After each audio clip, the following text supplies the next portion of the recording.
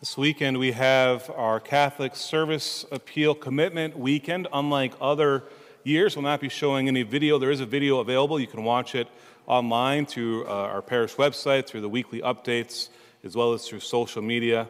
But also you can read more about the Catholic Service Appeal in the bulletin. But there's envelopes at the end of the pew, and we encourage parishioners to prayerfully consider making a pledge to the Catholic Service Appeal. If you want to fill that envelope out during my homily, I'm not going to take offense, by the way. But the Catholic Service Appeal goes to serve about 20 different ministries around the Archdiocese, including Catholic school education, including hospital ministry, working with the homeless, working with the mission in Venezuela, as well as helping support seminarians throughout their studying to become priests.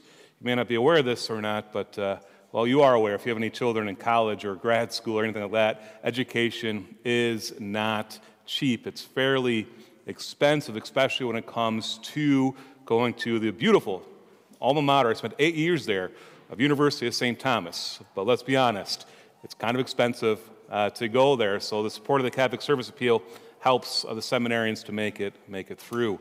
And that's how I was able to get through the seminary, was through the support of the Catholic Service Appeal. So please be generous in filling that out and making your annual pledge for the Catholic Service Appeal. Now, speaking of the seminary, by the way, one of my favorite parts of the seminary is when we finally got to the practical part. We call them practicums, so how to, practice to do different things. We had practice homilies. We had practice hospital ministry. Actually, one summer, I spent the whole summer in Grand Forks being a hospital chaplain to try to get that bedside experience and walking with people on different types of their life. We had practicals as well of how to celebrate Mass. There was even a whole room set up with a fake altar, stuff like that. You had videos you could watch how you presided at Mass. But one of my favorite practicums wasn't until the end. With about 2 months to go, we took a practicum on how to hear confession. And throughout my time in the seminary, I really felt the Lord was calling me to offer as many confessions as possible as a priest. But I was like, when do I learn how to do it? Of course, I know how to go to confession. I'm very familiar with that. But what I realized as we were doing the practicums was people go to confession in different ways. So even part of the practicums, we had to pretend we were different people going to confession to maybe our classmate. The second grader going to his first confession, or the person who goes every single week, or the one that's been 40 years since they've gone to confession. The one I liked to act out the most was the 88-year-old with dementia. It's my favorite one to act out. My friends were never the happiest when I tried to be that person. They go, "Carlson, stop." And I'm like, "What? I said this already?" "No, I didn't." And then they get really mad at me. You're supposed to laugh. I know it's Lent. I understand. But really the practicum part that was the best was trying to pretend, in a certain sense, to be the priest. But I was struggling with it. What do I say? What advice would I give? And there was a teacher who said, the most important thing about hearing confessions is the words of absolution. And at the end, when you say, "And I forgive you," hold on, I have to write it down. This sounds weird, right? "And I absolve you from your sins in the name of the Father and the Son and the Holy Spirit." And when he told that to me, it gave me a lot of confidence to hear confessions, because it's not me hearing the confession. It's me acting in the person of Christ, and I'm able to absolve as the priest, not as me, but as the priest. But there's words before that, and that act, words of absolution. So we tried to memorize those words, and I'd be struggling. I don't have the words exactly down. He says, "It doesn't matter. As long as you say the last words, it is valid." I bring this up because for 13 years, I've been hearing confessions. Probably at least over 30,000. I think it's around 40,000 confessions I've heard, and I've said the words of absolution. But on January 1st, well, actually on Ash Wednesday, we had to start doing it. They changed the words for the words of absolution. Maybe you saw it in the Catholic Spirit or not. They changed the words. So all of a sudden I'm like, how do I do absolution? Now, luckily, they only changed 2 words, but they're big words. How did it go in the old way? The old way went like this. God, the Father of mercies, through death and resurrection of His Son, has reconciled the world to Himself and sent out the Holy Spirit among us for the forgiveness of sins. Through the ministry of the church, may God give you pardon and peace, and I absolve you. I'm not going to finish that part, right? But that's the old way. What's the new way? It's almost exactly the same.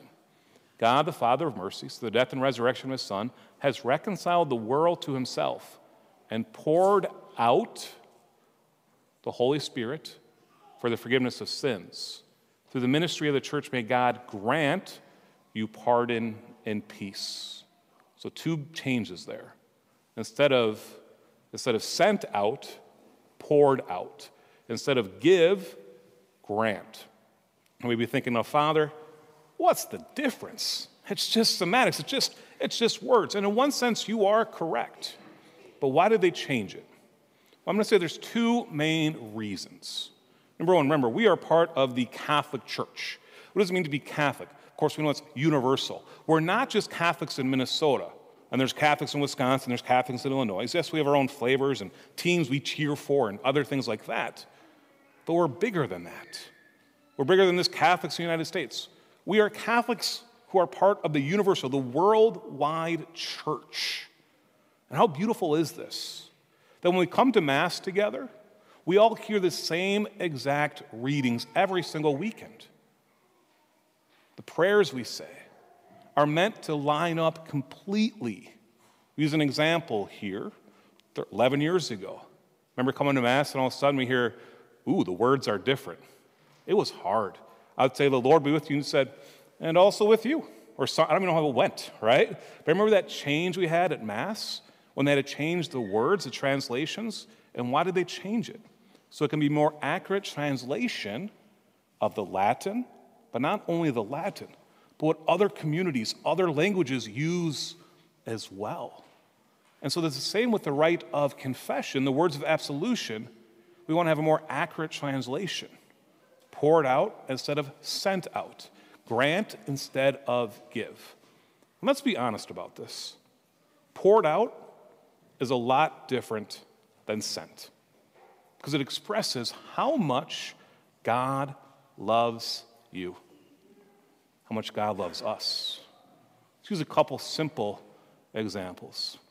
Let's say I have the crazy idea of actually writing a letter. I know that's crazy, especially if I write a letter, because you can't read my handwriting, okay? But I write a letter, I place it in the mail, and I send it out. At that point, the letter is done. I've sent it. I'm no longer actively participating in it. Choose a different example of poured out. Say it's not during Lent, so we're having dinner together. We have a bottle of wine, so I'll pour you a glass of wine. See the difference there?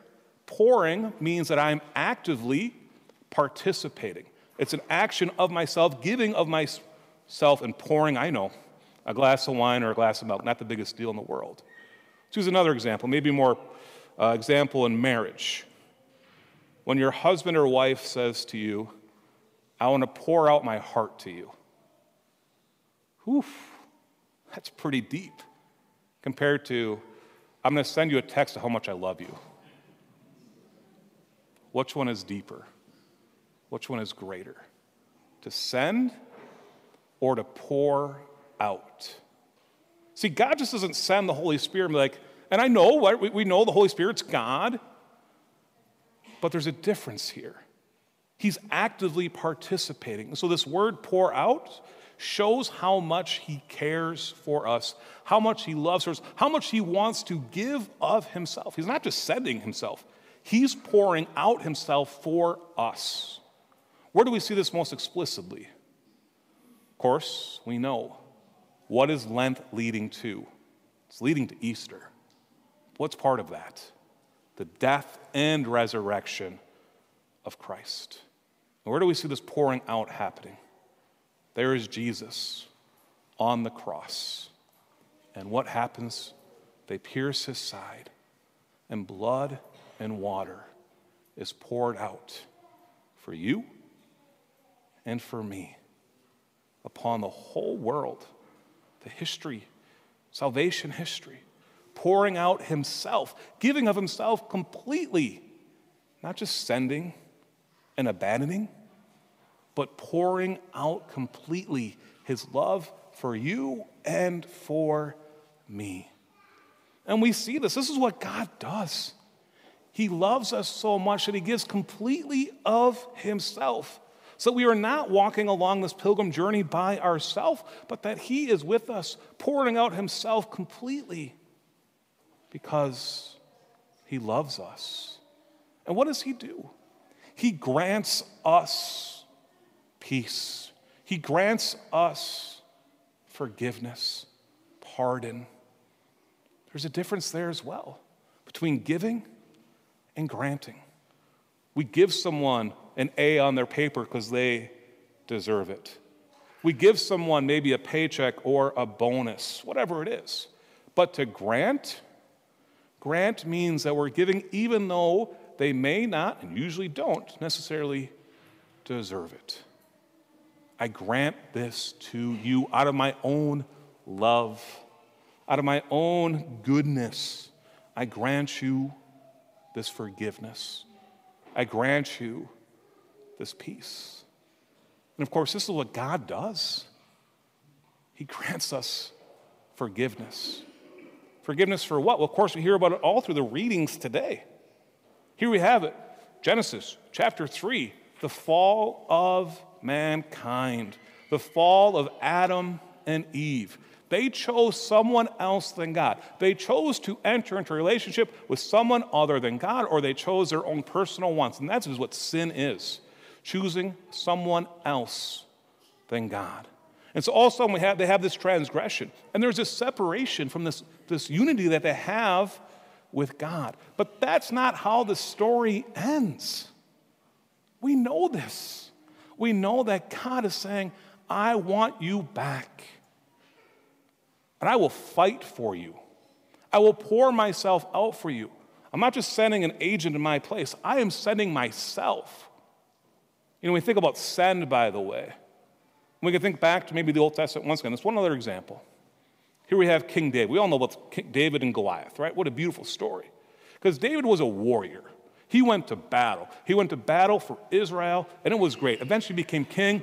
He was still battling until one day he stopped going. He says, I'm too high up.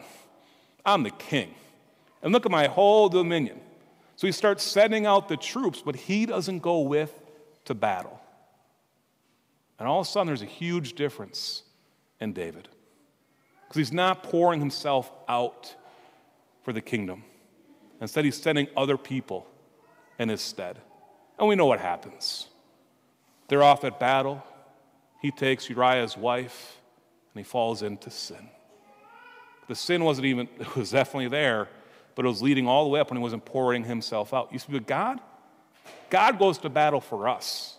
He pours himself out. He battles the evil, and we hear about this today in our gospel, and the temptation of the desert, which we hear about every single year during Lent. The first Sunday of Lent is a temptation in the desert. But here is Jesus enduring these temptations, not for himself, but for us. Here he is taking on humanity and the incarnation, fully human and fully divine, and battling against the evil one. For 40 days, he's there in the desert. And at the end of those 40 days, a temptation comes. And what does he do?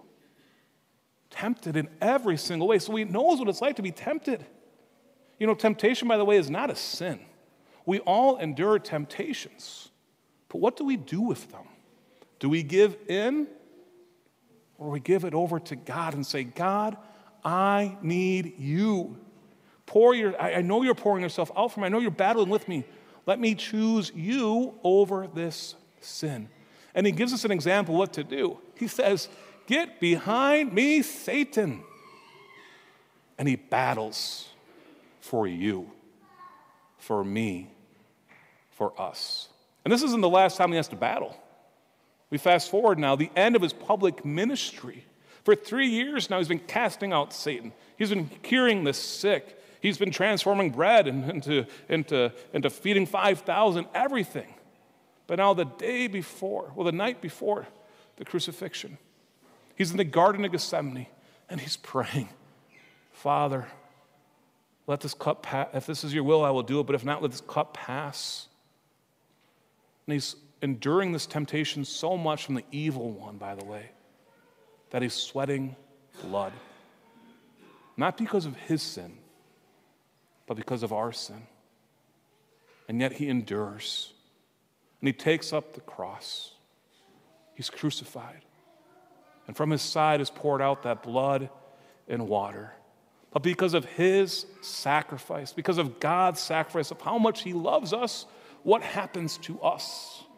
We go to our second reading today, from the letter of St. Paul to the Romans. In conclusion, just as through one transgression condemnation came upon all, so through one righteous act acquittal and life came to all. Acquittal and life. For just as through the disobedience of one man, the many were made sinners, so through the obedience of the one, the many were made righteous. God desires for you to experience his love. He pours himself out freely for us. He gives of himself so we may experience this love. And we're able to receive him, by the way. We're able to receive this love, of course, present in the Eucharist, to receive him, to be transformed, to share in his divinity as we receive the body and blood of Jesus Christ. But we can also receive him and that grace he wants to give as well in the sacrament of reconciliation, where he pours out his love. He pours out his mercy.